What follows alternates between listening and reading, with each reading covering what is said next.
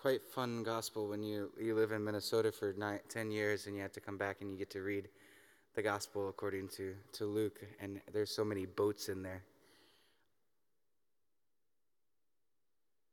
One of the lines that stuck out to me this morning as I was reflecting on this gospel is, put out into the deeps. There is a great meaning and just profound wonder of this whole idea of putting out into the deep.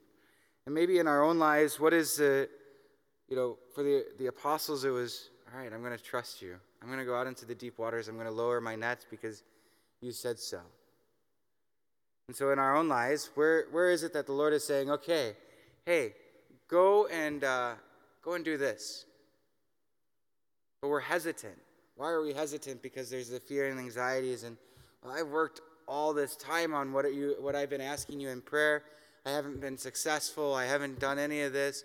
You haven't been supplying me with the graces, and I'm at my wit's end, Lord. But the Lord is saying, hey, go put out in the deep. One more time. Just go put out.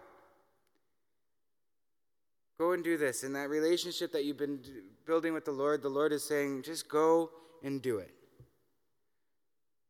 And are you going to trust the Lord, or are you going to say, well, I've done it so many times, I'm just going to give up?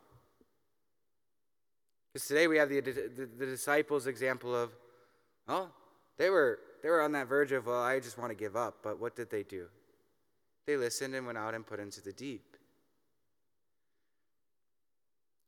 And what happens when we trust in the Lord is the Lord answers, and the Lord brings, and the Lord allows us to listen to him, and he gives us what we desire and what we need and what we at that moment.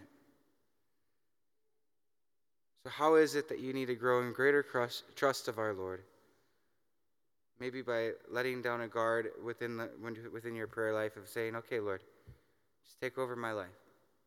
I'm putting out into the deep waters here.